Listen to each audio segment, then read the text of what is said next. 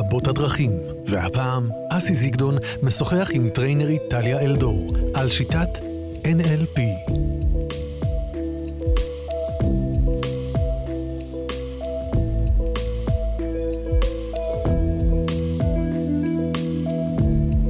שלום לכם, רבות הדרכים, מורים ותורות ששינו את פני התודעה האנושית, כמו גם אינספור שיטות טיפול וידע שנועדו לעזור לנו להתפתח, לצמוח, להכיר את עצמנו, לטפל בעצמנו, לרפא את עצמנו. ואחת השיטות החזקות יותר בשנים האחרונות, מתפתחת, כך נדמה, היא שיטת ה-NLP, ואיתי באולפן טליה אלדור שהיא טריינרית אומרים? תגידי. טריינרית. אז מה זה טריינרית? רק תסביר לנו לפי ה-NLP. אמרת שזה התואר הכי גבוה של מטפל? הסמכה, לא. התואר הזה של טריינר מאפשר לך להסמיך מטפלים בשיטה, וכשנדבר יותר, אני ארצה להדגיש ש-NLP בכלל לא נולד כשיטה טיפולית, אלא מתחום הסקרנות, איך אנחנו פועלים ואיך אנחנו יכולים להיטיב את הפעולות שלנו, את החשיבה שלנו, ולעשות לנו את החיים יותר קלים. התחום הטיפולי נוצר כתחום רק בעקבות כל הגילויים שגילו מפתחי NLP. האם נכון בכלל לקרוא לזה שיטת טיפול בעינייך? כן, היום היא שיטת טיפול, ויחד עם זאת, הרבה אנשים לוקחים קורסים ממוקדים וקצרים, כדי לקבל טכניקות והבנות ותובנות, איך לנהל את החיים שלהם בצורה יותר חכמה, שמחה, רגועה, וטובה לעצמה ולסביבה. אוקיי, אז בואי נבין קצת מה זה NLP, ובתוך זה גם נבין קצת, ונשמע קצת עלייך, על הדרך שלך, כיצד היא שזורה בסיפור הזה. אז קודם כל, מה זה NLP? מה הראשי תיבות? מה זה, איפה זה נולד? מתי זה נולד? לשם מה זה נולד? אוקיי. NLP, ראשי התיבות, קודם כל, זה תחום ידע ותחום שהתפתח כבר בשנות ה-70 על ידי פיזיקאי ומתמטיקאי ואיש מחשבים שקוראים לו דוקטור ריצ'רד בנדלר, אצלו למדתי בחול אצל מפתח השיטה. זאת אומרת, אצל הסורס, אצל המקור. לגמרי, תמיד אני הולכת ללמוד מהטובים ביותר. וגם בלשן בשם ג'ון גרינדר, שניהם היו סטודנטים באוניברסיטה סנטה קרוז בארצות הברית, והם בדקו אנשים מצטיינים בתחומם. בנדלר תמיד אומר, אמא שלי אמרה לי, תלמד מטעויות, הוא אומר, לא, אני רוצה ללמוד מהצלחות.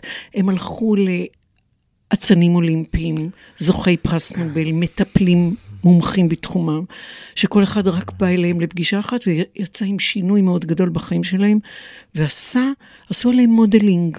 אנחנו ניגע בעניין הזה של מודלינג, איזה אסטרטגיות, מה אותם אנשים עושים בצורת הדיבור שלהם, באופן הדיבור, בתבניות השפה שלהם, איך הם משפיעים על אחרים, לעשות כזה שינוי גדול בחיים שלהם, או אם זה ספורטאי עילית, מה הוא עושה פה במיינד שלו, שמאפשר לו להיות הראשון תמיד. זאת אומרת, חוקרים מה עובד, איך עובד, למה עובד, מה הסיפור במה שעובד. בדיוק, לגמרי. איזה תמונות הוא רואה, איך הוא מדבר עם עצמו, מה המחשבות שהוא חושב, ואיך הוא יכול לנהל אותם, מה הקולות שהוא שומע, איזה תחושות הוא מרגיש. ממש עשו עליו מודלינג, ואמרו, אם מישהו אחד בעולם יכול לעשות את זה, בואו נעשה, בגלל שאני איש מחשבים, מתמטיקאי ופיזיקאי, בואו ניקח את התבנית הזאת, נעשה תכנות כזה, ונוכל לתכנת גם את המוח שלי, להגיע להישגים הכי יוצאי דופן, במשאבים שתלויים בי. אז ה-N זה כל הנוירולוגיה שלנו, איך אנחנו תופסים את העולם, ואנחנו לא תופסים את העולם כפי שהוא. אנחנו מכירים את זה כבר מתודעות אחרות, אנחנו לא תופסים את העולם כמו שהוא, אנחנו תופסים אותו מאוד מצומצם, כי יש לנו הרבה פילטרים. א', האם אני ויזואלי, האם אני רואה יותר תמונות, האם אני אדם שאוהב תחושות ולגעת באנשים, ואני מרגיש דברים, ואדם שמרגיש יגיד תמיד זה מרגיש לי, ואדם שהוא חושב בתמונות, הוא תמיד ידבר בטרמינולוגיה הזאת. יש לנו הרבה פילטרים, אנחנו כל הזמן מכלילים, משמיטים ומסלפים, כך שאין עולם אובייקטיבי, וזה מסביר גם את החוויות השונות שלנו כבני אדם.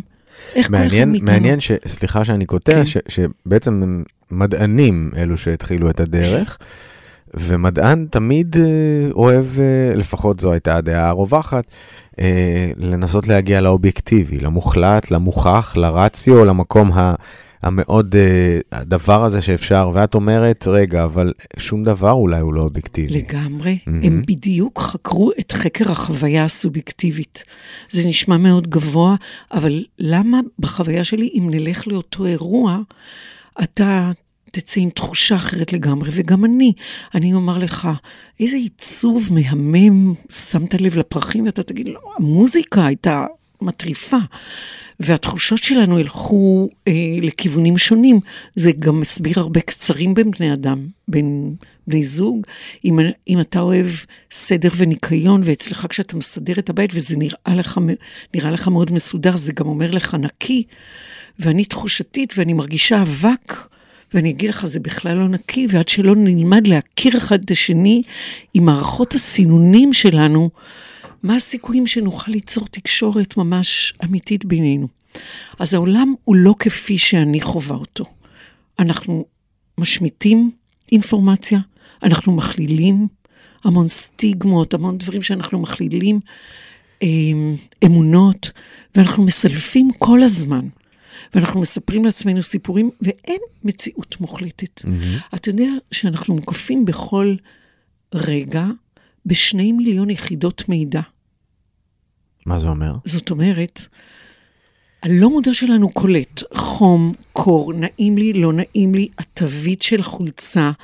אם אני אגיד לך עכשיו, אתה חושב, אתה מסתכל עליי, אנחנו מדברים, אתה מקשיב, אתה חושב, אבל אם אני אגיד לך, אסי, איך האצבע הקטנה ברגל מרגישה מול הנעל, זה דבר שלא היית מודע לו עד שלא הפנית את תשומת הלב אליו. אנחנו מוקפים ב2 מיליון יחידות מידע פר סקנד.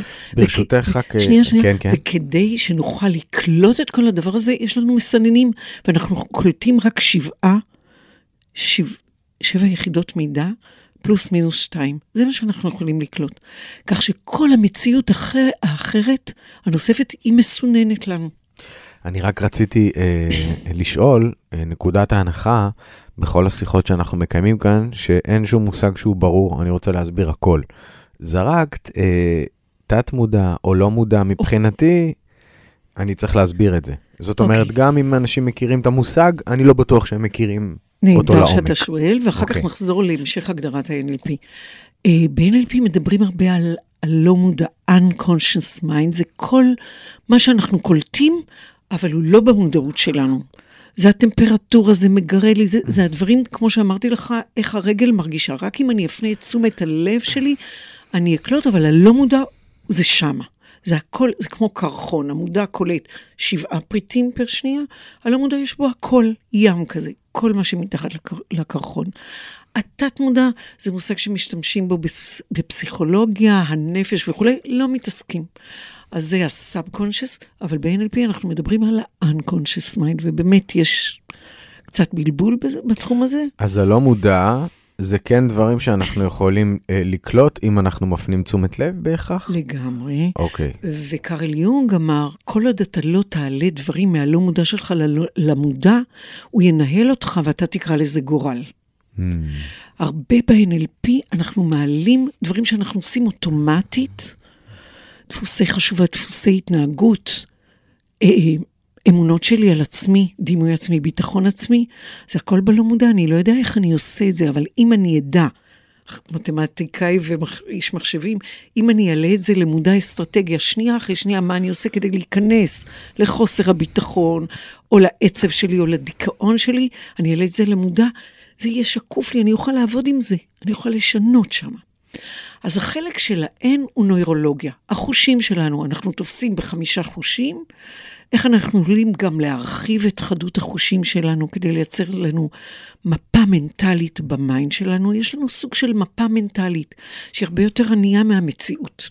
היא רק מבוססת על 5 חושים, היא מבוססת על עוד איזה גורם אצלנו, שכל הזמן מתייג חוויות. הפרשן הזה, כמו במשחקי כדורגל, הוא כל הזמן מפרשן לנו. 24/7 אנחנו עסוקים בזה.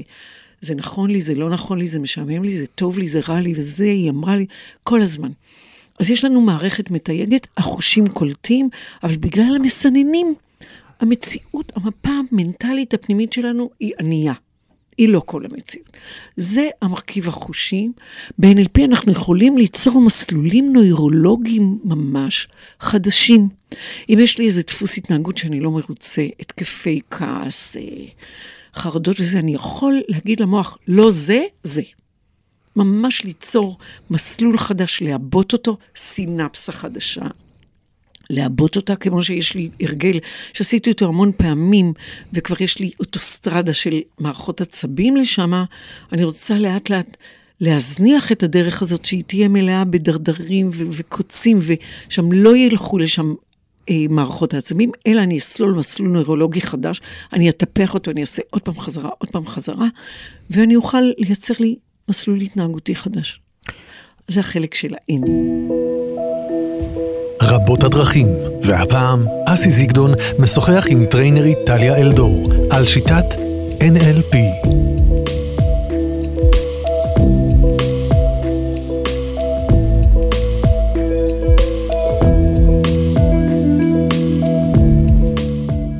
איך אנחנו מדברים עם עצמנו? יש לי ידיד שהוא, יש לו ילד בהורות משותפת, אז הוא אומר, אני לא אומר, אני מחזיר את הילד, כי אני לא לקחתי אותו. אני פשוט מביא אותו לאמא שלו. השפה מייצרת, יש הבדל בין לקחתי ואני מחזיר משהו שהוא לא שלי, לבין אני פשוט מביא אותו הביתה. השפה של איך שאנחנו מדברים עם עצמנו, אסי, אז המחשבות שלנו יוצרת לנו את המיצגים האלה שגורמים לנו איך אנחנו מרגישים עם עצמנו ואיך אנחנו פועלים.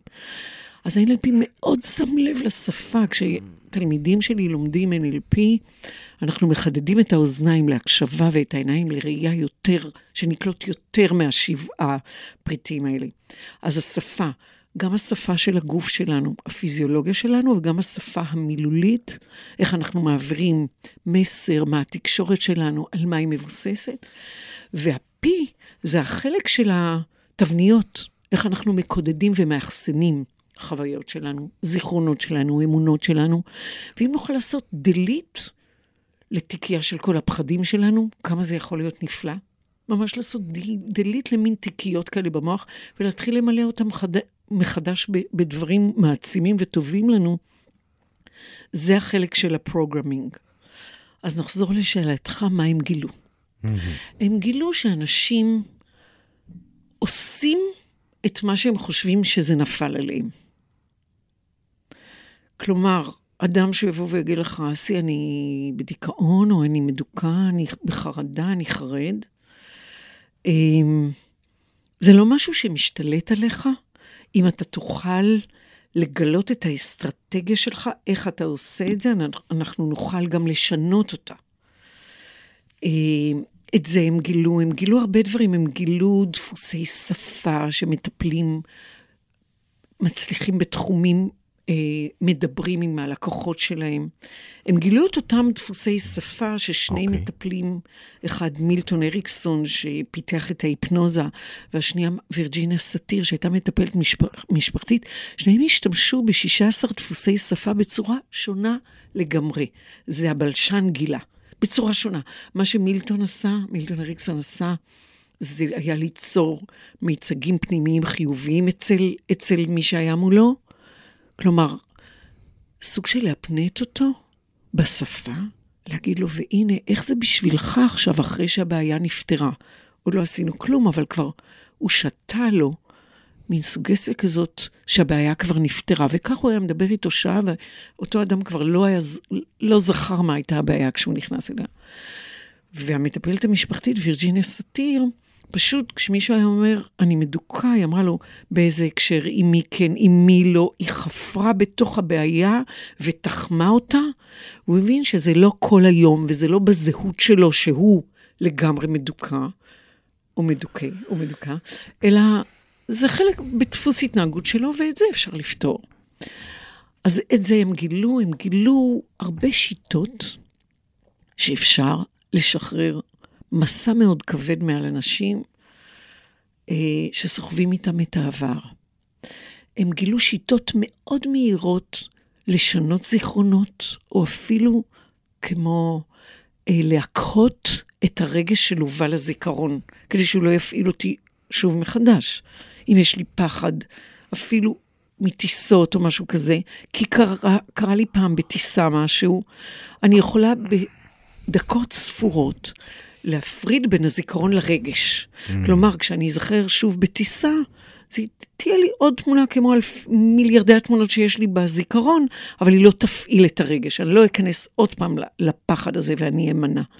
זה קצת כמו התניות, נכון? כן, הם גילו דרכים מאוד קצרות, מאוד טכניות, שזה היופי, לא חייבים לסבול, suffering is optional, לא חייבים לסבול בתוך התהליכים של ה-NLP, כי זה טכני, לפרק את ההתניות האלה, לפרק את המסלולים במוח. זה קצת התניות פבלוביות בהקשר הזה? זאת אומרת, אנחנו כאילו אילוף כזה. אנחנו אילפנו את עצמנו, חושבים על טיסה, אופס, עולה לי רמת הסטרס. אילפנו, למדנו פעם אחת. ב-NLP אנחנו הולכים לפעם הראשונה, איפה למדת את זה? איך למדת את זה? הרי היה הזמן שלא למדת את זה. הייתה פעם שלמדת את זה, או שזה נרכש, או הייתה לך חוויה לא טובה, ואנחנו מקים את הזיכרון הזה, עד שהוא נעשה ממש לא ברור, קצת מוכה, קצת, אתה יודע, דהוי כזה, וזה נכנס לאוסף התמונות שלנו, ואז הרגש ממש יורד ל-2 או ל-3, ל-0 מ-10. ואז אנחנו יכולים להסתכל, אוקיי, טיסה, איך אני הולך ליהנות מהחופשה? אני חייב לשאול בנקודה הזאת לגבי תפיסה או שאלה שהיא כמעט פילוסופית, אבל שווה רגע רק להיות איתה עם השאלה, לגבי תפיסת הטבולה ראסה. זאת אומרת, ב-NLP התפיסה היא שכל ההתניות, התפיסות, ה-GPS הזה שמתעצב לאורך השנים, הוא על בסיס מפגש שלנו עם חוויות, נקרא לזה בסיבוב החיים הזה, מאז שנולדנו, אני מניח. אני לא יודע איך מתייחסים לחוויות רחמיות, ולמתי מתחיל להתעצב הזיכרון והתודעה וכולי. וכמובן שאני מחבר את זה לתפיסות רוחניות אחרות שאנחנו נוגעים בהן גם ברדיו הזה, מן הסתם, שמתייחסות למסע החיים פה כחלק ממסע ארוך של הנשמה, ולא מעט שיטות שמתייחסות גם לחוויות מגלגולים קודמים. זה עלול להישמע אולי לאנשים מסוימים מופרך, אבל מה אנחנו יודעים? ולכן אני חוזר לתחילת השאלה, הרי יש תפיסות שמתייחסות אלינו כלוח ריק, ויש תפיסות שאומרות שאנחנו מגיעים עם. אז אנא התייחסותך. אז אני יודעת גם מהניסיון שלי ומתחום העבודה שלי, שזה כנראה גם וגם מעשי. אנחנו לא באים לפה לוח ריק, אנחנו באים גם עם מטען גנטי, ויש תחום בתוך ה-NLP, שיטה שאני מומחית בה, שאדם בא ליום אחד, ממש יום, זה יכול להיות 5 שעות, 7 שעות, אנחנו משחררים את התיקיות של הרגשות השליליים, פחד, כעס, עצב, בושה, אשמה, פגיעה, עלבון, משחררים את כל האמונות ובונים את העתיד מחדש. עכשיו, אחת השאלות בתוך שחרור התיקייה, זה מתי הפעם הראשונה שלמדת להרגיש את הרגש או את הכעס? האם זה היה לפני הלידה, במהלכה או אחריה? אופס, ופה. אני שומעת תשובות שאדם אומר, אני אמרתי את זה. כל השיטה הזאת זה סוג של דיאלוג ודו-שיח עם הלא מודע שלנו. זה לא במודע, כי במודע אתה תיתן לי תשובות אחרות.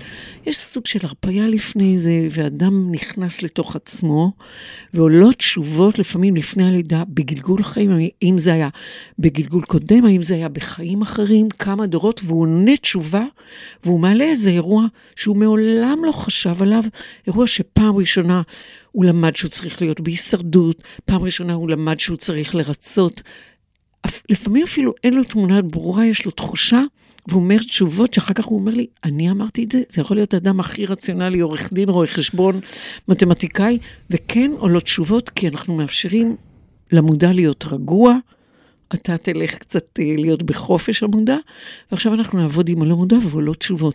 אז מהעבודה שלי בקליניקה, בתחום הזה, אני מספיק שמעתי לראות שעולות תשובות גם מחיים קודמים, מגלגולים קודמים, אז כנראה שלעולם לא נדע מה אנחנו יודעים, וכנראה שזה גם וגם. ואיך מתייחסת השיטה, נגיד, למחקרים בשנים האחרונות על כל הנושא של RNA, למשל זה שאני, יש לי סבא ניצול שואה עם סיפור מאוד מאוד קשה, ניצול יחיד, ואני כן מסתובב עם זה חוויית חיים שלמה, שזה עבר משהו שם עבר לצורך העניין לאמא שלי, ועבר גם אליי. נכון. עכשיו, מחקרים בשנים האחרונות מראים שדברים בדיוק, תורשה גנטית, מדברים על ה-RNA, לא על ה-DNA, אלא על מה שעוטף את ה... איך ה-NLP מתייחס... אז זה אותו דבר, מתי למדת את זה? יכול להיות לפני 4 דורות. או שהוא עבר אליך מגלגול קודם, או בתורשה גנטית. ואנחנו הולכים לפעם הראשונה, שהלא מודע שלו זוכר שהוא קלט את זה לפעם הראשונה, והוא יכול להגיד לי, ואתה יודע מה, זה לא משנה כל כך מתי זה עובר. אנחנו הולכים לפעם הראשונה ועובדים משם. עכשיו, מה? ברגע שזיהינו את הפעם הראשונה, זה לא אומר שזאת הפעם הראשונה, זה יכול להיות הפעם הראשונה שהוא זוכר, הפעם הראשונה שהלא מודע שלו מרשה לו גישה לשם, ואז הלא מודע צריך ללמוד למידות שיאפשרו לו לשחרר את הרגש הזה, או את החוויה הזאת. אז יש בשיטה הזאת של תרפיית קו הזמן, timeline therapy, אנחנו איכשהו מרחפים לכל מיני נקודות בחלל, לא בחלל, אבל במרחב, ועושים סוג של reframing לחיים, סוג של הבנה ותובנה מחדש של מה אותו סבא, איזה משאבים לא היו לו, איזה משאבים הוא היה צריך כדי לעבור את זה אחרת, או אותו ילד שעשו עליו חרם מכיתה ד' והוא עד היום מתהלך, אני לא שווה, אני לא מספיק טוב וזה. מסתכלים על זה מכל מיני נקודות קוונטיות במרחב, נקודות אחרות, מלמעלה, מאיזושהי נקודה לפני הכל, מעל הכל, שאין שם כלום בערך, ואנחנו מסתכלים על האירוע הזה כנקודה ברצף קו הזמן. ואולי מפה אפשר לראות ולהבין תובנות ולמידות אחרות, ותמיד יש את זה, הלא מודע מלמד אותנו הרבה דברים שהיו אלומים לנו, ויחד עם הלמידות האלה, אנחנו ממשיכים לרחף ומתקנים כל אירועים של דחייה או חוויה כזאת, מתקנים עם הלמידות ולומדים אותם מחדש, וכל החיים שלנו מקבלים תפנית, וריצ'רד בנדלר, דוקטור ריצ'רד בנדלר שאצלו למדתי, אומר, It's never too late to have a happy childhood. סוג של ריפריימינג לכל הילדות, לשחרר את כל הכעס, את העלבון, את האשמה. אתה יוצא מעבודה כזאת כאילו, לא כאילו, נקי. אנשים אומרים, הורדתי את כל הבגג' והלגג', השארתי פה, ועכשיו פתאום הם צריכים לבנות סוג של הזהות שלהם מחדש, ולוקח להם כמה ימים. הם מרחפים, ואז הם מתחילים לבנות עוד פעם את התיקיות שלהם, ומי הם בעצם בלי הסיפור שלהם? מי אנחנו בלי הסיפורים שלנו?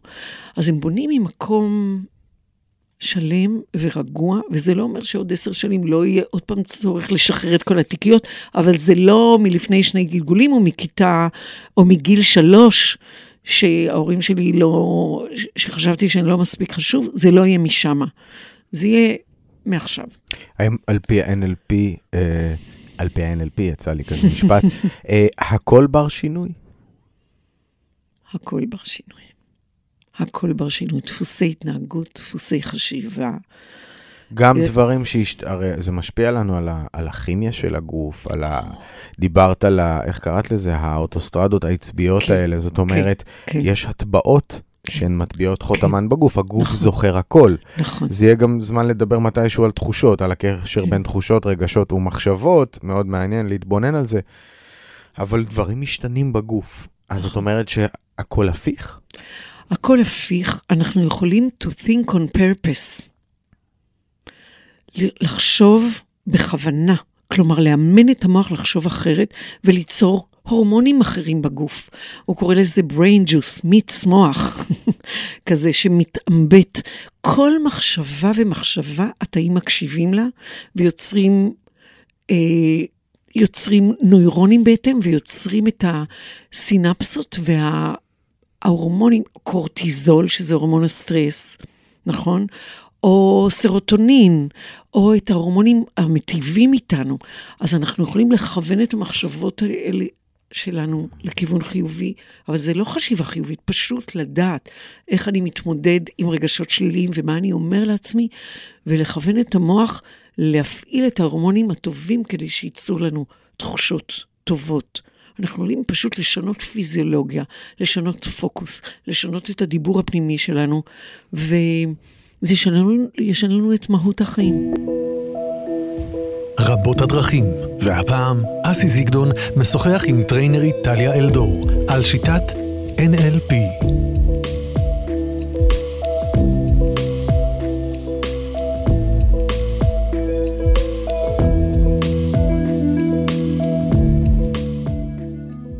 אני רוצה לשאול, מי שמקשיב עכשיו ואולי עלול ככה לשאול את עצמו, אז אני שואל שאלה שיש לדעתי אנשים ששואלים כעת, מה ההבדל בין פסיכולוגיה ביהביוריסטית או מערבית לבין NLP?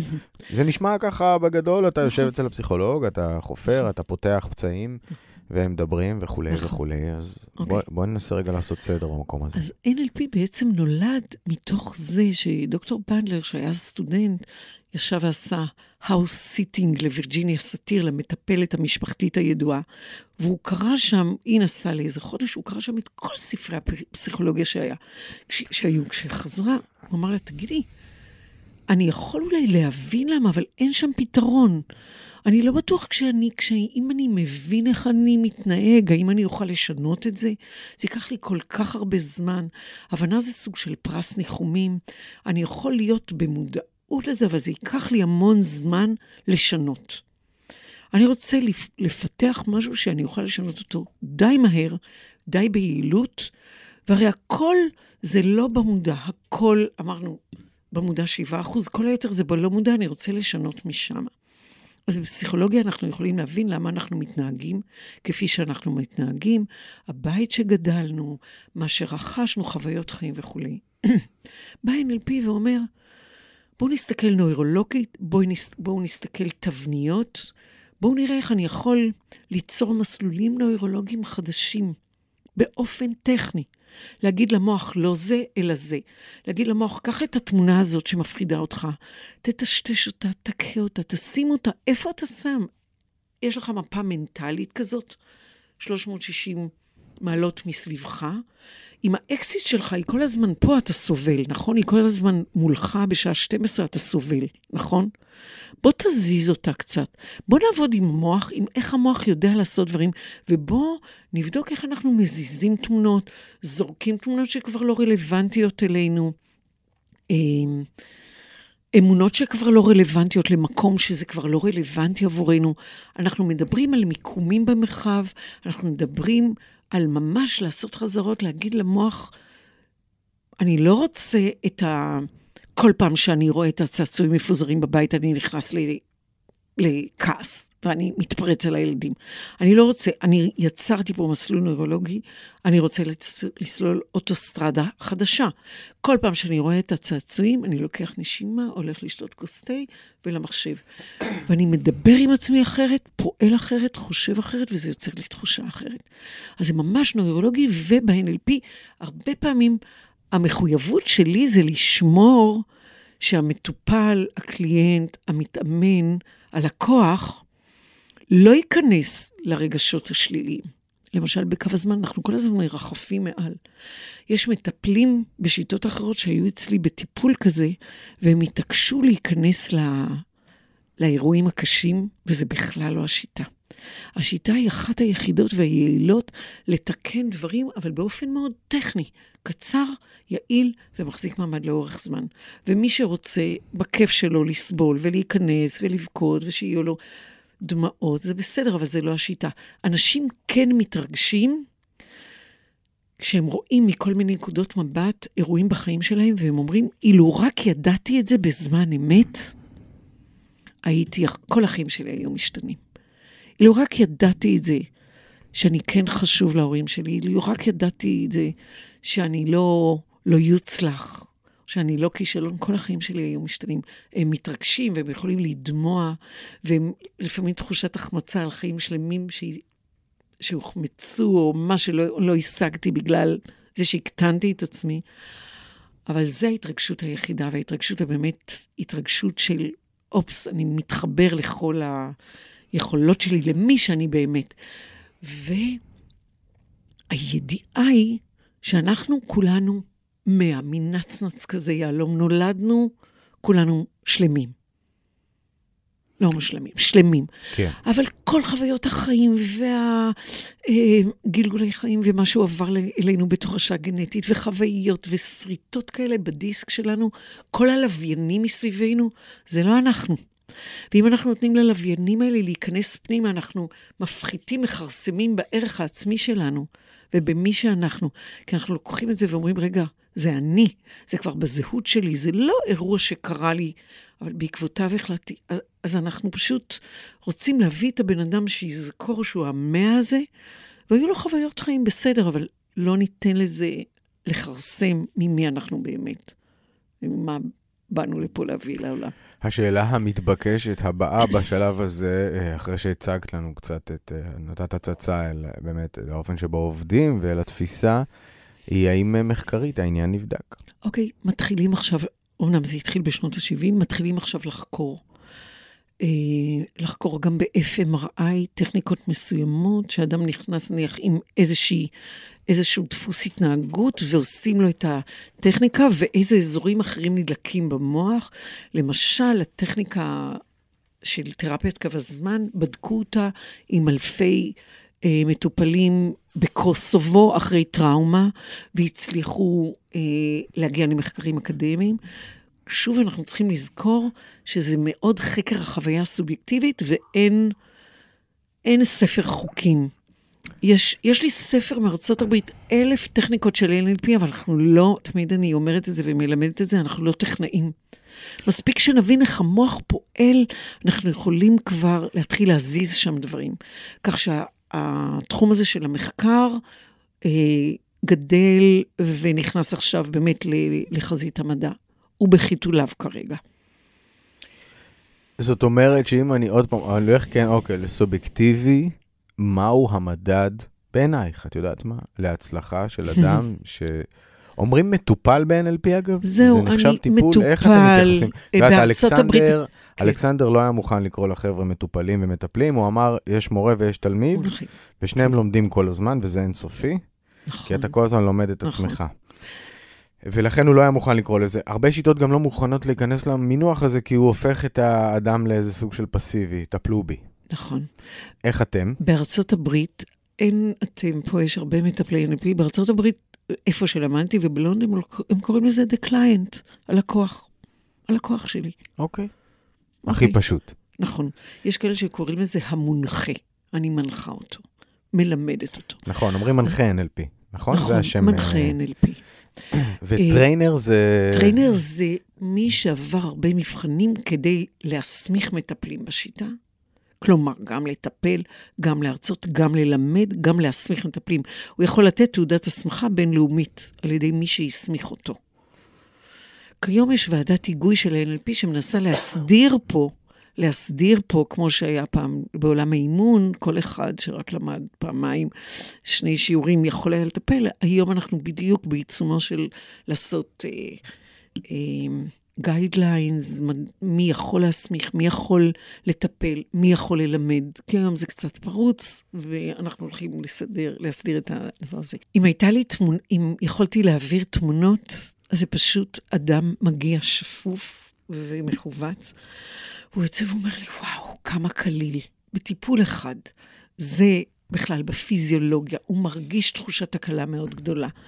ב-NLP אנחנו לומדים לשים לב גם לפיזיולוגיה, לקליברציה. איך הוא נכנס, איך הוא יוצא, כי יש תהליכים שעושים בעיניים עצומות כבר. אנחנו יכולים להגיד בדיוק כך בתוך זה שהוא יוצא מעיניים, כי אנחנו רואים, חשים, מבינים, רואים בקליברציה, איך כבר האדם הזה עשה שינוי בתוך עצמו מבלי שהוא ידבר. עכשיו, אנחנו ממש יכולים לבדוק את זה, אנחנו בקשר אחרי זה, שזה, הרעיון הוא שזה יחזיק מעמד לאורך זמן, בגלל שאנחנו מטפלים במערכות ההפעלה. כמו במחשב, אם משהו מתקלקל, אנחנו לא נמחק במסך, אנחנו פשוט נלך למערכת ההפעלה, נפתח את המחשב לקרביים, ונתקן משם, בגלל שאנחנו מתקנים ברובד הלא מודע, משנים שם, אנחנו רוצים לוודא שנעשה שינוי והוא מחזיק מעמד, ואנשים באים לפעמים לפגישה או לשתיים וזהו.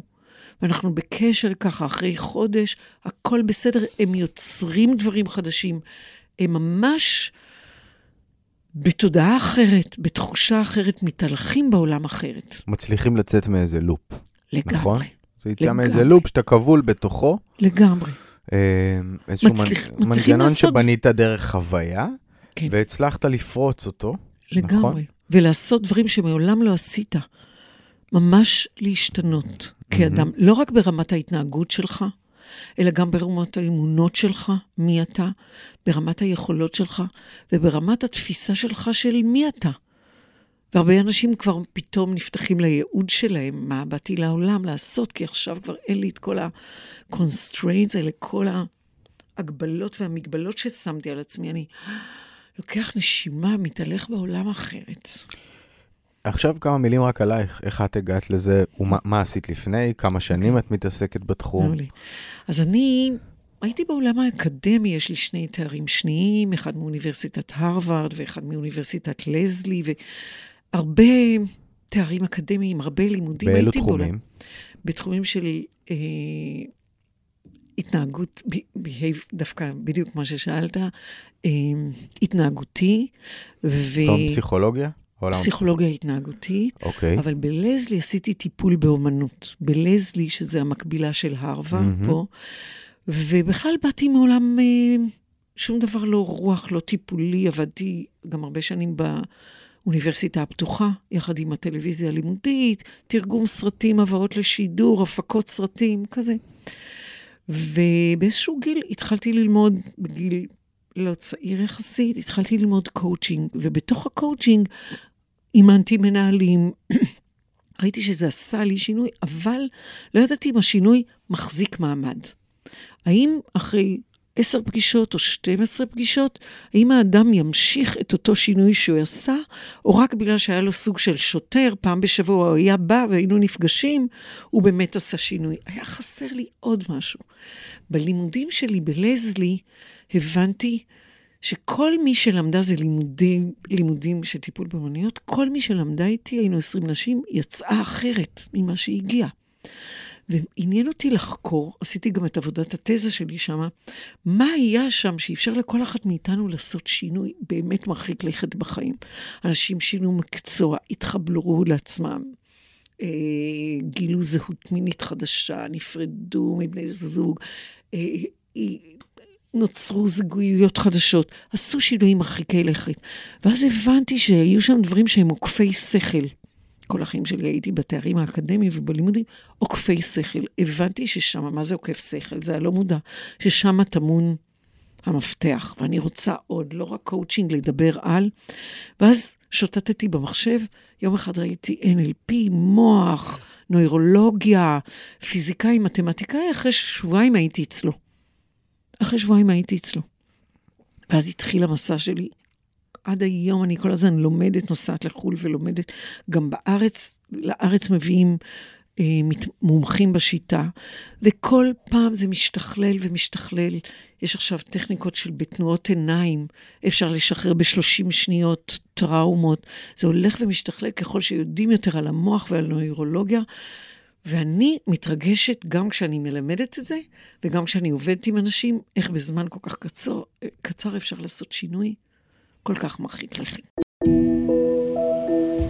רבות הדרכים, והפעם אסי זיגדון משוחח עם טריינרית טליה אלדור על שיטת NLP.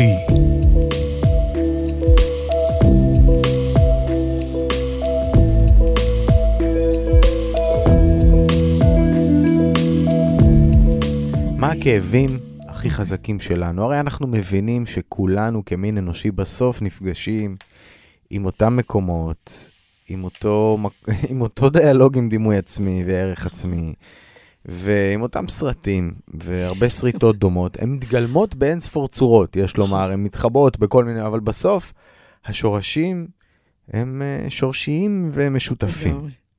זה נחמד שאמרת סרטים וסריטות. באמת אנחנו עושים סרטים, אנחנו הבמאים של הסרט, אנחנו המפיקים, הניצבים וגם הגיבורים הראשיים, ולמה לא נחליט שאנחנו עושים סרטים אחרים ולא ניצור קטסטרופות. רובנו, אנחנו תמיד בהישרדות. זה הטבע שלנו, אנחנו כמו חיות בטבע, והמוח הוא הישרדותי. ואנחנו כל הזמן מחפשים what can go wrong, מה עלול להשתבש. אנחנו מכוותים לזה. ולהפנות את תשומת הלב למה כן הולך, או לאיך אנחנו כן יכולים לעשות דברים. אנחנו צריכים לעבוד בזה. אז ב-NLP זה יותר קל, כי אנחנו יוצרים את החיווט הזה, ועדיין מה שזה יכול לעזור בהרבה דפוסי התנהגות, כמו הססנות, קבלת החלטות, כעסים, חרדות, פוביות, תקיעויות בחיים, אני לא יודע לאן אני הולך, קונפליקטים. מה הקלאסיקה של הדור הזה? הקלאסיקה של הדור הזה זה חרדות ופחדים, ולא יודעים כל כך מי אני ומה אני רוצה מהחיים שלי. זה יכול... כי מה, יש לך איזה הסבר לזה? זאת אומרת, מדברים היום על המון, אנחנו בתקופה של המון תרופות פסיכיאטריות, וחרדות, והרבה מאוד אנשים סובלים מזה, על חלקם אנחנו גם לא יודעים, זאת אומרת, אתה חושב שאתה יודע, ואז אתה מגלה שעוד זה לוקח זה, וזה וזה וזה וכזה,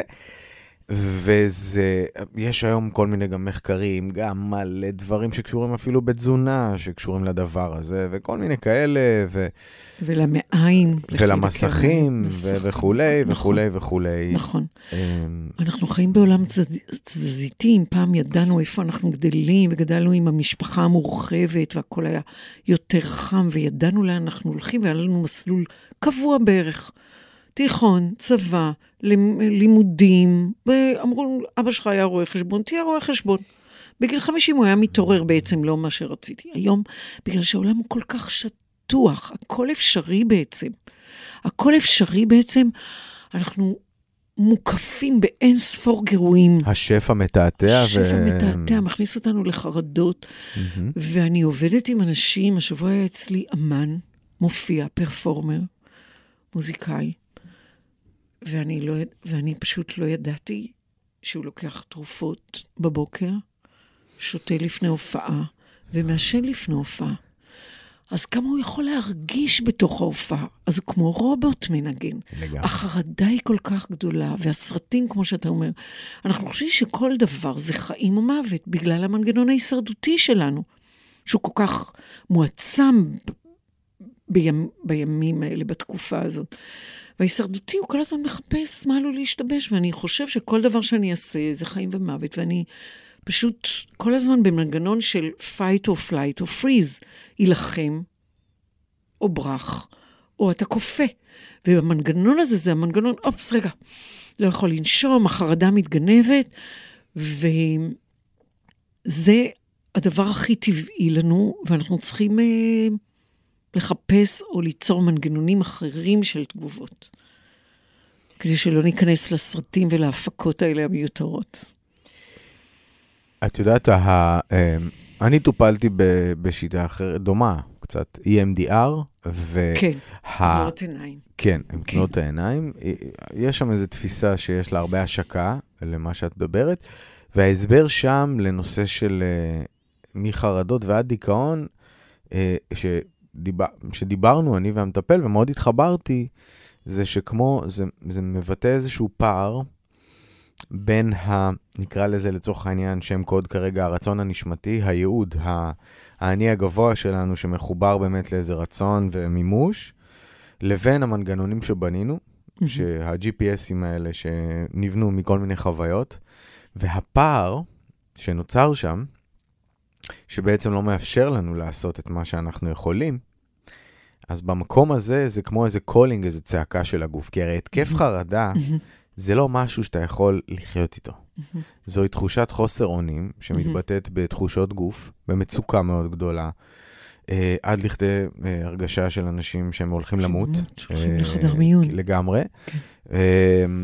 אני יכול להעיד על עצמי, שפעם אחת הגעתי גם לבית חולים באמצע הלילה. לא, אני לא אדם שסבל יותר מדי, אבל היה לי כמה רגעים בחיים שהצלחתי להבין מה זה, ונדמה לי שהייתי באיזה סוג של התקף חרדה, בגלל זה גם הלכתי לטפל בעצמי. ואני יכול לומר it makes sense, כי יש שם משהו שאתה לא יכול, אתה לא יכול להתעלם מהתקף חרדה.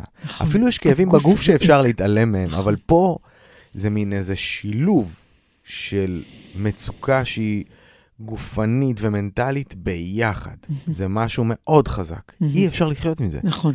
זה, אתה אומר, זה קולינג כל כך חזק. אני הייתי בהמון טיפולים, בהמון שיטות, גם במסגרת עבודתי כאן, אני הולך לחקור וללמוד גם על עצמי. והמורה שלי לאלכסנדר אמר תמיד, הוא אמר, דיכאון הוא הדרך של אלוהים לומר לך, או האופן, הסימן שהוא נותן לך, להראות לך שאתה לא בדרך שלך. איך את מתייחסת לתפיסות הללו? אז אני ממש מסכימה איתך, ורוצה להוסיף שב-NLP מבינים גם שרגשות שליליים שהודחקו, כעס. אנחנו הרבה יותר טובים מלכעוס, נכון? אנחנו לא נכעס, כי אנחנו מתורבתים, ואנחנו מחניקים אותו, כעסים, פחדים, בושה, אשמה. א', הם יגיעו לגוף בצורה של מחלות, הם יתבטאו בגוף, וגם הם רגשות שליליים שלא איבדנו אותם, ויום אחד הם יתפרצו או בהתקף חרדה או בהתקף זעם. התקף חרדה זה יותר לגיטימי בעינינו, או מחלה היא יותר לגיטימית, אנחנו נלך למנתחים, לתרופות, למטפלים, זה יותר לגיטימי מבחינת התפיסה שלנו, מאשר לכעוס. אז כל הדברים שאנחנו מחניקים ולא נותנים לאיזה מקום, הם לא הולכים לשום מקום. הם פשוט נאגרים בגוף, ואז הם יתפרצו. במקום הכי לא צפוי, לא נדע מאיפה זה מגיע, וזה יתבטא בהתקף חרדה, או במחלה פיזית בגוף. לכן חשוב שנטפל בדברים האלה. מאוד חשוב, כדי שזה לא יתפוס אותנו במקום כזה. אוקיי, אז זה היה מעט על חרדות. את רוצה לדבר קצת על דימוי עצמי, למשל, או על אמונות, או על דברים קלאסיים שאנשים מגיעים איתם? אוקיי. כן, דימוי עצמי. אז דימוי עצמי זה, אנחנו באים לעולם, כמו שאמרנו, או עם איזה מטען, או שאנחנו חווים הורים, עם אמא או אבא עם דימוי עצמי נמוך, ואנחנו פשוט קולטים את זה בתוך החושים שלנו, בתאים שלנו. הרבה פעמים, אנשים שיש להם, הם באים ואומרים, אין לי ביטחון עצמי, הדימוי שלי עצמי הוא נמוך, ואיך זה מתבטא? תמיד אני שואלת, איך זה מתבטא, איך זה בא לידי ביטוי? הם יכולים להגיד לי, אני מרצה. זה מכניס אותי לסטרס. איזה מחירים אתה משלם עבור זה? בעבודה. אין לי קידום בעבודה, אני לא מעז לבקש. מול אשתי, אני רק מרצה, את הילדים אני מרצה. אני משלם על זה מחירים מאוד גבוהים. עכשיו, מאוד מעניין, דווקא לפני שבועיים היה אצלי איזה, היה לקוח שהוא בא והוא אמר, אשתי שלחה אותי שאני אסדר את הדימוי העצמי שלי. אני מאוד חסר ביטחון. איך זה בא לידי ביטוי, מה שהיא אומרת, אני אף פעם לא חושב על עצמי, אף פעם אני לא חושב על עצמי, ואני כל הזמן רק מרצה. המשוואה היא, כשאני ארצה, אם אני אשנה משהו על עצמי, מעצמי, אז אני אהיה אהוב. אני לא מקבל את עצמי, אני צריך לשנות משהו, ואז אני אהיה אהוב, אז אני לא במשוואה בכלל. ב-NLP, באים ואומרים, איך אתה עושה את זה? אתמול הייתה מישהי שהיא נראית צעירה, והיא מנהלת בחנות, היא מנהלת בחנות. ואז היא אומרת, באים אליי לפתור כל מיני בעיות, והלקוח אומר, תקראי למנהל שלך. היא אומרת, אני המנהל. אז הוא אומר, לא, לא, לא, לא, תקראי למנהל שלך ילדונת. אבל היא אומרת, מה לעשות, אני נראית צעירה, ולא מאמינים לי. אז אני עובדת איתה, איך את עושה את זה? זה NLP, במקום להבין וזה, איך את עושה את זה? אני אומרת לה, דינה, את תלכי לחופש רגע מהחוסר ביטחון עצמי, או הדימוי עצמי שלך, שאת מקטינה את עצמך. תלמדי אותי, את יושבת עכשיו בתאילנד על החוף, עם קוקטייל כזה, עם מטריה, עם פשיעה כזאת, ואני צריכה למלא את מקומך, כי אף אחד לא יכול להשאיר את המקום הזה, את העבודה, את הג'וב הזה של דימוי עצמי נמוך, או חוסר ביטחון עצמי לא מאויש. אז אני הולכת להיות זאת. תלמדי אותי איך את עושה את זה. מה זה עושה? קודם כל, אני מרחיקה אותה מלהיות בתוך זה, ולהגיד לעצמה, אין לי ביטחון עצמי, אני בתוך זה, אני עושה אותה מומחית בתחומה, אז היא תתחיל להגיד, לא, תסבירי לי איך אני אמורה לעשות את זה. אז היא אומרת ככה. אני שואלת אותה גם, איך את יודעת שאת צריכה להתחיל להיות בביטחון עצמי נמוך? איך את יודעת שאת צריכה להתחיל? הרי שאת קמה בבוקר מול כוס הקפה, את בביטחון עצמי מצוין. איך את יודעת שאת צריכה להתחיל? כל ה-NLP זה how. מה מפעיל את מערכת ההפעלה שלי? מה מתחיל את האסטרטגיה הזאת? כן. אוקיי, אז איך את יודעת? אז היא אומרת, בא לקוח ואומר, תקראי למנהל שלך, את לא המנהלת. ואז, אוקיי, זה מה שאת שומעת. ואז יש תמונה שאת רואה? כן, אני רואה את עצמי מחובצת כזאת, אני מתכווצת בפנים. אוקיי, ואז מה המחשבה שעולה? שאולי, שבגלל שאני צעירה ואין לי ניסיון, אני לא מנהלת טובה. זאת אומרת שהתפיסה שלך והאמונה שלך זה רק מישהו בוגר, מבוגר בשנים, הוא יכול להיות מנהל טוב, אנחנו גם נערער את האמונה הזאת שקשורה לביטחון העצמי, ואז איך זה גורם לך להרגיש? כל היום שלי מתפקשש, אני הולכת מחובצת בחנות ואני באמת לא יכולה להיות המנהלת. אז אנחנו מתחקים אחרי האסטרטגיה הזאת, וברגע שזה ברור לה, בואי קודם כל, גם אם יש לך גירוי חיצוני, משפט, שאת שומעת שנאמר לך, את לא המנהלת, תקראי באמת למנהלת, בואי נבדוק איזה תמונות את יכולה לייצר עכשיו מחדש.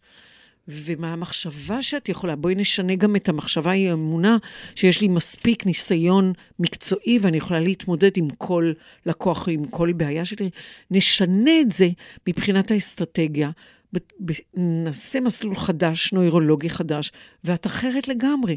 אז גם דברים שנראים לנו מאוד רכים, מיומנויות רכות, ביטחון עצמי, דימוי עצמי, אפשר לשנות על ידי שינוי אסטרטגיה שלנו. לכל דבר בחיים שאנחנו עושים יש אסטרטגיה, אבל היא לא מודעת. אז כמו שאמרנו, כשנעלה אותה למודע, יש לנו עם מה לעבוד. יש לנו אסטרטגיה לפחד, יש לנו אסטרטגיית אכילה. נניח אנשים שמתמודדים עם משקל עודף, איך אני אוכל, איך אני מול המקרר, שהוא פתוח ואני בבולמוס אכילה. אתה יודע, לפעמים באים אליי לקורסים, אני עושה קורסים פרטיים של 10 מפגשים ממוקדים, 4 שעות, באים מנהלי בתי חולים, רופאים, מכל מיני חברות, משטראוס, ממגדל, מחברות פרסום, באים רק לקבל את הכלים עבור עצמם. הייתה מישהי מחברת מזון גדולה שהיא אמרה, אני רוצה לשנות את ההתנהגות שלי מול האכילה. לא, היא אמרה, אני כל היום בסניפים נותנים לי, תתמי את זה, ואני כבר 10 קילו יותר ממה שאני רוצה להיות. אז אנחנו לא עובדים רק על ההתנהגות הזאת, אל תאכלי ביסלי ובמבה. כי אז זה יישאר ברמות מאוד בסיסיות של שינוי התנהגות, כמו דיאטה. למה דיאטה לא עובדת?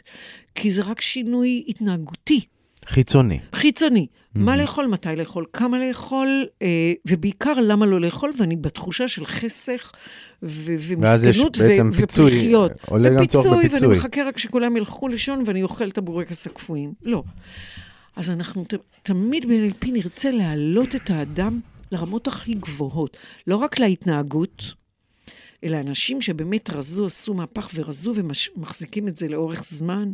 גם תכף נדבר על גורמי מוטיבציה, אני לא רוצה לשכוח, אבל גם עשינו איתם שינוי, לא רק איך את לא אוכלת את הביסלי והבמבה, אלא מי זאת שני, שהיא מנהלת את האכילה שלה, בזהות שלה. מה היא מאמינה על עצמה? מי האדם הזה שכבר הבעיה היא כבר לא בעיה עבורה, ואיך היא מתנהלת בעולם, ובתחום הזה של האכילה שלה. אז כששינינו לא רק את האמונות שלה, אלא גם זה עלה לרמת הזהות, זה שינוי ברמה הכי גבוהה, זה כבר לא, היא לא צריכה להתמודד עם טריגרים. במבה וביסלי זה כבר לא טריגרים ולא שוקולד. היא פשוט מסתכלת על זה. לא כך נשמע אומרת, זה מתאים לי, זה לא מתאים לי. אני אדם שמנהל את האכילה שלו, אני בשקט בוחרת מה לאכול, כמו אותו אדם שיש לו צליאק וכבר כל הלחמים, הוא כבר לא מסתכל על זה, או שהוא רגיש ללקטוז, הוא לא כל היום הולך ואומר, אני מסכן, הוא כבר פשוט, תחום שלהם הוא לא מסתכל, הוא רק מסתכל על מה שיש. אז כשאנחנו עושים שינוי ברמות הגבוהות, גם של הדימוי עצמי, ביטחון עצמי, אמונות, השינוי הוא גורף, והוא גם, זה כמו אבן שאנחנו זורקים שעושה אדוות, הוא גם מתפרס להרבה תחומים אחרים בחיים שלנו. אז... אוקיי. אוקיי. שמרת לעצמך את גורמי מוטיבציה. גורמי מוטיבציה. זכרתי. יש לנו 2 גורמי מוטיבציה. איך אנחנו עושים שינוי? עשינו בדיקות דם. הרופא מזמן אותך ואומר לך, שמע, אם אתה לא משנה עכשיו את התזונה שלך ואתה לא מוריד 20 קילו, הדרך ידועה כבר. העתיד שלך ידוע, זה יכול לקרות היום, מחרתיים או בעוד שנה. התקף לב בדרך. אתה שוקל למעלה מ-100 קילו, לא אתה, אבל שוקל מ-100 קילו, אתה חייב להוריד 30 קילו עכשיו.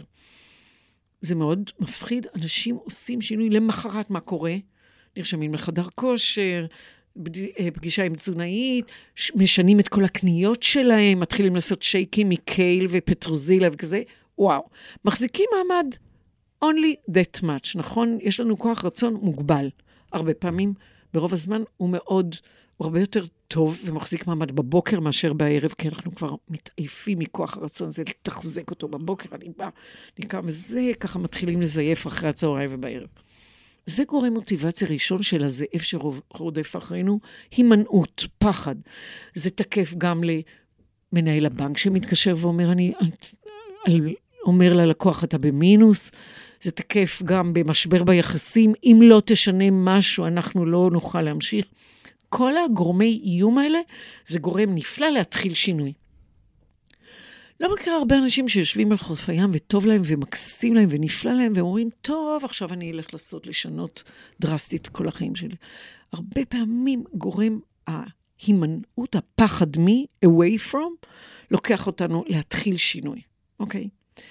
אבל זה לא יחזיק הרבה זמן מעמד, כי הזאב הזה ירדוף, עד שאני אגיע לאיזה פסגה, והרופא יגיד לי, וואלה, אח שלי, המדדים נפלאים, כל הכולסטרול ירד, בדיקות הדם שלך נפלאות, אתה עושה ספורט, הכל נהדר. מה יקרה כשאני יוצא מהרופא, אני מפצה את עצמי בעוגת קצפת ואני אתחיל לזייף. עכשיו, הזיופים והתחושת שחרור בכל דבר, גם עם מנהל הבנק, אם אני עכשיו במינוס, אני אתחיל לחשוב, טוב, מגיע לי, ואני אפצה את עצמי על כל התקופה, ואז אני ארד עוד יותר נמוך ממה שהתחלתי, כי סף הכאב שלי הוא כבר יותר נמוך, כי את זה אני מכיר. אני ארד עוד לעברי פי פחד, וכבר לא יהיה אכפת לי, ועד שאני אעלה יהיה לי יותר קשה. אז מה אנחנו צריכים כדי שנמשיך בדרך הזאת שעלינו? הרופא אומר, נהדר, הצלחת, אני צריך עוד פסגה. להגיע אליה שכל הזמן יהיה לי עוד משהו לקראתו. זה גורם מוטיבציה של לקראת, toward משהו. לקראת. אז זה לא רק שאני רזיתי 10 קילו, 20 קילו, ואני בסדר לעצמי, אבל אני רוצה כבר עכשיו, מה זה יאפשר לי? אני יותר קליל, אני נוסע עם הבן שלי לעשות טרק, אני נושם יותר בקלות, אני לוקח את הילדים שלי לקפוץ בג'ימבורי, אני מהווה להם דוגמה, איך אני אוכל בריא. היה לי לקוח שילד אחד עם צליאק, שני עם קרון, והוא אכל מה שהוא רוצה, והייתה לו בעיית אכילה, הוא אמר לי, אני מהווה דוגמה עכשיו לילדים שלי, איך אני מנהל את האכילה שלי.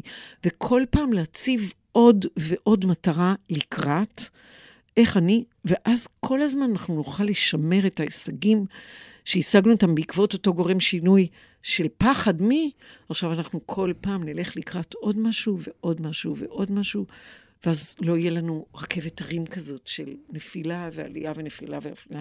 גם אנשים עם כסף, ירוויחו כסף, מאבדים אותו. אז זה נכון לכל תחומי החיים, גורמי המוטיבציה האלה. רבות הדרכים, והפעם אסי זיגדון משוחח עם טריינרית טליה אלדור על שיטת NLP.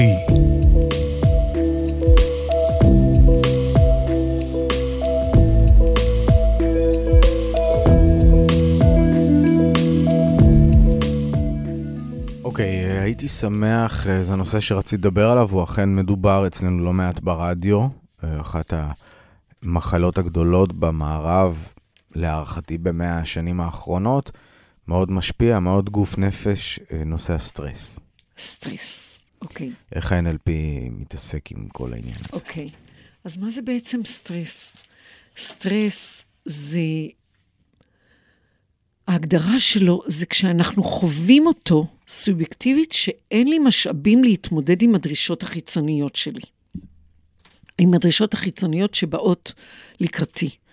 אנחנו חווים את זה בפקקים, בעבודה, בקונפליקטים פנימיים, בקונפליקט שיש לי עם בן זוג או בת זוג, כשיש לי חרדות, כשיש לי אתגרים, כשמול משפחה, הורים, ילדים, כשאני צריך להספיק, יש לי דרישות חיצוניות שאני חווה אותן סובייקטיבית, שאין לי משאבים להתמודד איתם. הדרישות החיצוניות גדולות במשוואה מאשר המשאבים שיש לי להתמודד איתם.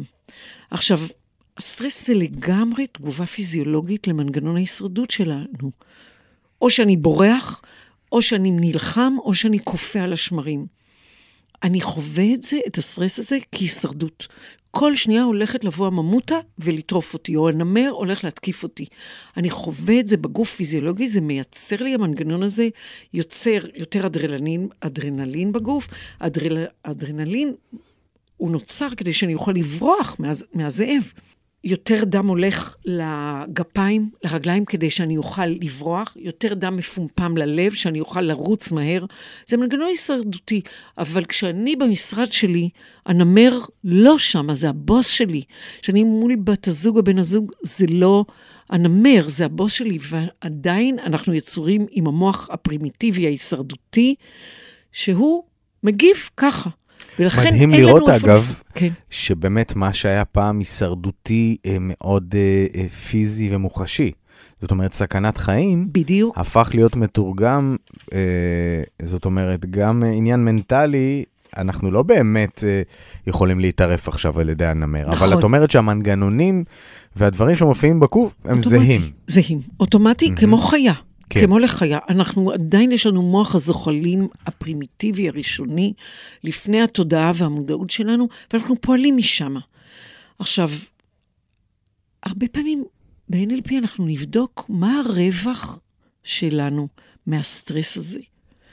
כי אם לא נבוא עם זה חשבון, אם לא נשאל את אותו אדם, יש כמה הנחות יסוד שהייתי רוצה ככה לשתף אחר כך. אני רוצה רק להתייחס בנקודה הזאת, ויקטור פרנקל ביחס לניטשה אמר, הוא אמר ניטשה התייחס, דיבר על למה. כן. זאת אומרת, אפרופו הם מחברים לעולם הפסיכולוגי, שנורא חוקר את הלמה. כן. ופרנקל לקח את המשפט של ניטשה, של אדם שיש לו את הלמה, יכול לשאת קולך, אז הוא אמר, בוא נסתכל על הלמה. על הבשביל מה פרנקל אמר. זאת אומרת, את מדברת על מה זה משרת אצלנו, וזה מתחבר גם לתפיסה הזאת, שכל דבר יש לו תכלית. עכשיו, אם נתבונן על התכלית, אז דרך זה נבין יותר טוב באמת את עצמנו, ומה זה משרת, ומה אנחנו רוצים לשחרר, כי אולי זה לא באמת משרת אותנו, או שאנחנו התרגלנו שזה משרת משהו. זה ממש, מה שאמרת הוא בדיוק נותן לי לתת מענה לעניין הזה, כי הרבה פעמים דפוסי התנהגות שהם לא טובים לנו בסופו של דבר, הם לא משרתים אותנו, אבל הם באים להגן עלינו מפני משהו. אותו אדם שהוא נכנס לסטרס, הוא רוצה משהו, חלק בלא מודע שלו רוצה להגן עליו. מאחורי כל התנהגות יש כוונה חיובית. זה לא אומר שההתנהגות חיובית, אבל יש כוונה חיובית של הלא מודע שהוא רוצה להשיג משהו עבור אותו אדם. עבור אותו אומן, שהוא מעשן ושותה, הוא רוצה להיות הכי טוב שיש. הוא רוצה, זה גורם מוטיבציה, הסטרס, הוא אומר לי, אם לא הייתי בסטרס, הייתי יושב בים, ולא הייתי מנגן. אז הסטרס, לא בסטרס, אבל הוא גורם מוטיבציה להיות הכי טוב, לגרום לי להתאמן. אנחנו רוצים שהכוונה החיובית מאחורי הסטרס תתאמן ותהיה הכי טוב, היא תהיה שמה, אבל נשחרר את הדרך העקומה שלא מודע מביא לך, כי אנחנו לא רוצים אותך בסטרס. אנחנו רוצים אותך בהתרגשות, אבל לא בסטרס.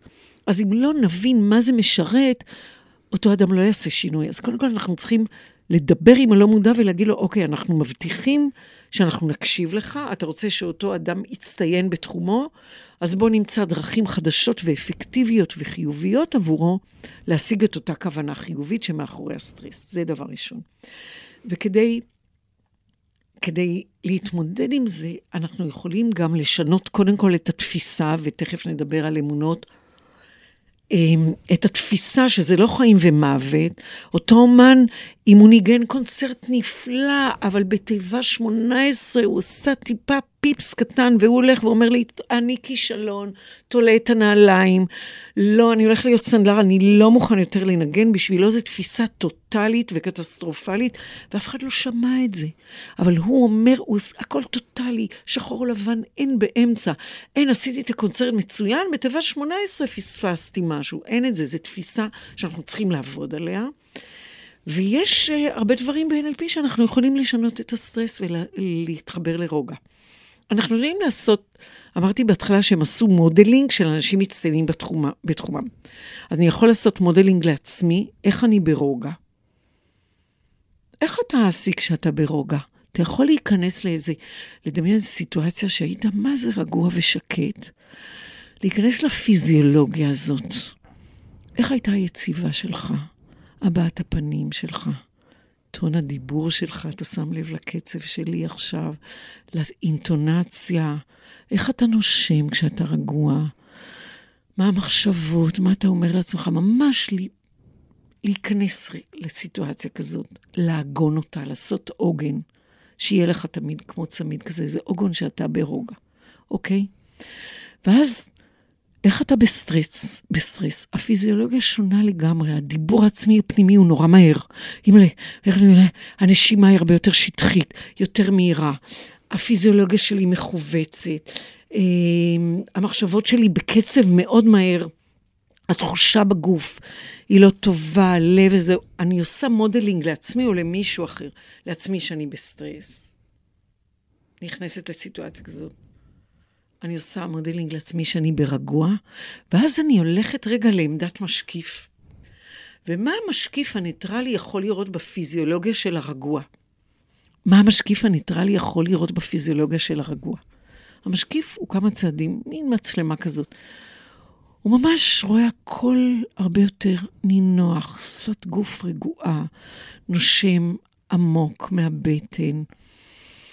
ואת כל מה שהוא למד, המשקיף, הרגוע מלמד את האדם בסטרס, ובפעם הבאה שתהיה בסטרס, בוא תיכנס אפילו רק לפיזיולוגיה של האדם הרגוע. תשנה פיזיולוגיה. ב-NLP למדנו שיש 3 קודקודים לשנות state of mind. 3 קודקודים. 1, פיזיולוגיה. תנסה להתכווץ בכיסא רגע, להוריד את הראש, לנשום שטוח ולהיות בשמחה. אתה לא יכול גם וגם. או להגיד, יש, כשאתה מחובץ וכזה אפוף בעצמך, אתה לא יכול. אנחנו לא יכולים להרגיש 2 רגשות בעת ובעונה אחת. זה או. אז פיזיולוגיה, למדנו שאדם עם שפת גוף פתוחה, אפילו עיוורים, כשהם מנצחים, הם עושים משהו, הם יעשו את התנועה הזאת של כמו וי, יפשטו את הידיים למעלה, הם לא ראו את זה מעולם, אבל זה אינסטינקטיבי, אדם עם שפת גוף פתוחה, עם חיוך, לא סתם אומרים, תחייך, fake it until you make it, עם נשימה רגועה, עם כתפיים רגועות, שפת גוף פתוחה, כבר הפיזיולוגיה משנה לנו את ה-state of mind. לא סתם אומרים, תתאמן עם עת בין השיניים, תתאמן לחייך, תלך 20 דקות ביום עם עת בין השיניים ותחייך. תשים את המבט כלפי מעלה, כי כשאנחנו משפילים מבט, כן. אנחנו מכונסים בתוך עצמנו, מחוברים לרגשות שלנו או למחשבות שלנו, שים את העיניים קצת מעל גובה העיניים, זה מאפשר לך גם לראות יותר, לא לשים לב כל כך לב לעצמך, אלא לראות יותר ראייה פריפריאלית, מה קורה בחוץ, איך הפרח, איך העץ, עוד אנשים עוברים, אנחנו משקיטים את הדיבור העצמי, גם שים את הלשון בחך הקדמי, משקיטים את הדיבור העצמי, מאיטים אותו, אנחנו בודקים, אז קודם כל זה הפיזיולוגיה, אחר כך זה איפה הפוקוס שלי, איפה הפוקוס שלי ישנה לי את הסטרס? האם הפוקוס שלי על התיבה שפישלתי בה מאית השנייה ה-18, או הפוקוס שלי היה קונצרט מצוין? היה לי קונצרט מצוין, באתי, ניגנתי כמו שצריך, חזרתי הביתה, עכשיו אני אתאמן על התיבה הזאת עוד 15 פעם. איפה הפוקוס שלי? ועוד קודקוד, אמרנו פיזיולוגיה פוקוס, ועוד קודקוד זה הדיבור העצמי, המחשבות שלי. איך אני מדבר על עצמי? השפה הפנימית. לא מה לא היה טוב, אלא איך אני מצליח, מה עבד. אני גם מאט את הקצב של הדיבור שלי עם עצמי כשאני רגוע. כשאני בסטרס זה מאוד מהיר, כשאני רגוע אני מאט את הקצב. אז יש לנו כמה דרכים, אסטרטגיות שלי, איך אני בסטרס, איך שאני רגוע, אני לומד את האסטרטגיה שלי להיות רגוע, ואני עושה פשוט copy-paste, ובפעם הבאה שאני אהיה בסטרס, אני אזכר, זה יהיה כבר בגוף שלי, ובאותו מצב בשנייה אני יכול להירגע. רבות הדרכים, והפעם אסי זיגדון משוחח עם טריינרית טליה אלדור על שיטת NLP.